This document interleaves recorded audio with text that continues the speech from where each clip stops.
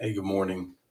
Welcome to another installment of the Man Talk Monday podcast. Me, Augusta Foster, checking in with you live. Today's episode: unexpected expectations, lofty expectations, unrealistic expectations, just expectations that should not be there. So, I'm not going to do this long. This episode comes about due to a post that I saw on Instagram. If you follow Media Takeout be pop, Media Takeout got it all going. So Media Takeout had this post, and it was TSR debates, and it was saying, basically speaking to your son replacing your man, or basically what it said specifically was calling your son the man of the house does more damage than you think. And I read the post and was like, okay, this is, and of course, under it, wild, the comments. And I reposted it and basically say, your son is not a replacement for your man. Hard stop.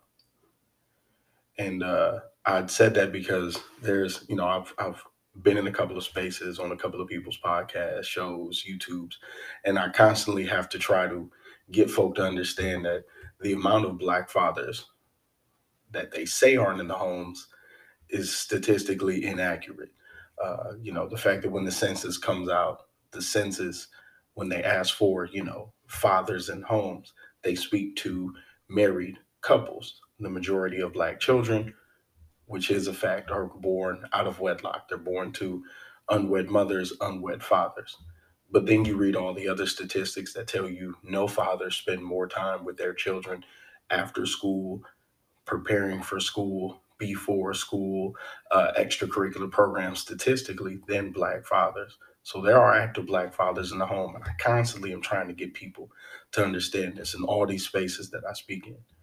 With that said, culturally, we got some weird thing where the women in our lives, once there's no longer a man present, some of these women feel like because there's a lack of a man in the home, it is now their time to task their son with being the man of the house. And like the Shade Room post said, it does more damage than you think. But people don't understand it that way.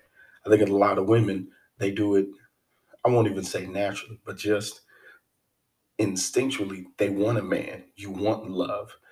And specifically, I mean, women get with men for, not just finances and sex, but security, protection. So now here you are, a woman, you and the father are no longer together. He's no longer active in the home, whatever it is. Now here you are with your son. I mean, he's a man, isn't he?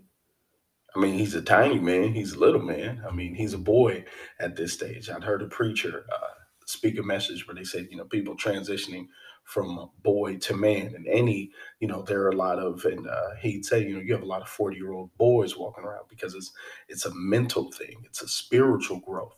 There's a progression, a matriculation, if you will. But there's a lot of 40-year-old boys walking around. So, the transition of boy to man is huge, it's big. There's a lot of growth, there's a lot of things that have to happen. With that said, we have some women in these homes who are telling 4 to 11-year olds, that's young. That's young. Because you got to think about it. To be the man of the house, to really be the man of the house. I've been the man of the house twice now. And every time it is when the moment is on you, they're looking at you for answers. They're looking at you for leadership, for guidance, for protection, for security. Hey, bro, you're the man of the house. Figure this out, man. Because that's the job of the man of the house when you're tasked to lead, to protect, to secure. That's what you're supposed to do.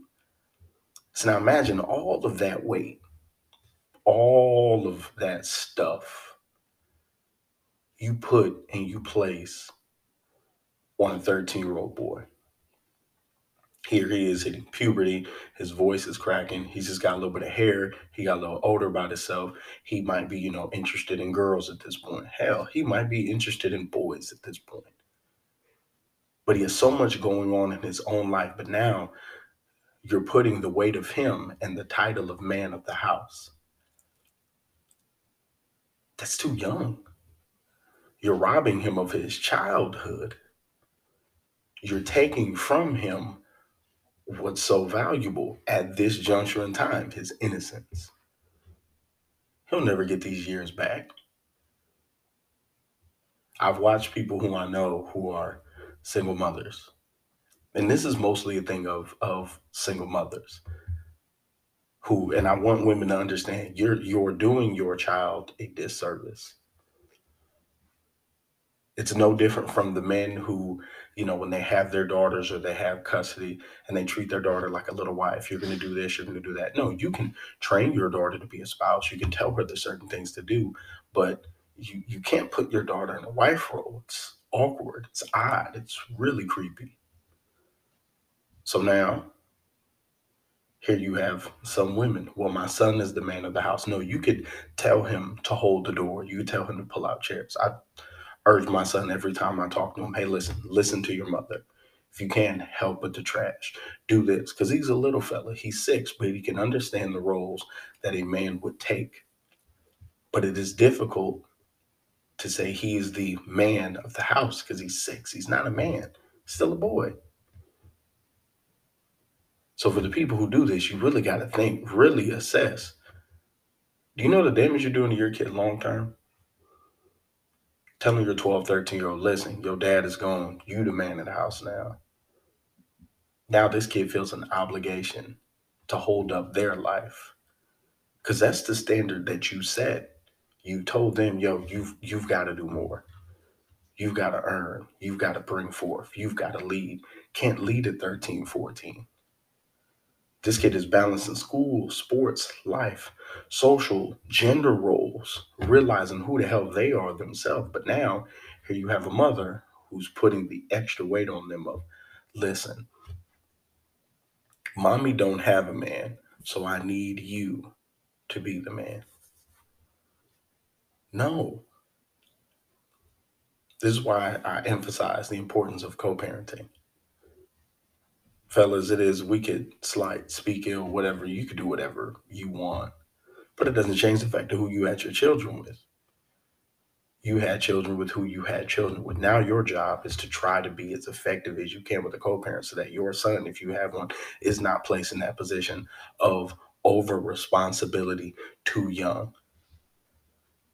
Because now you get these young men who are the best example I could give you. My buddy Patrick. Patrick for years has worked in probation for the county of Los Angeles. Caseworker, moved up, all of that good stuff.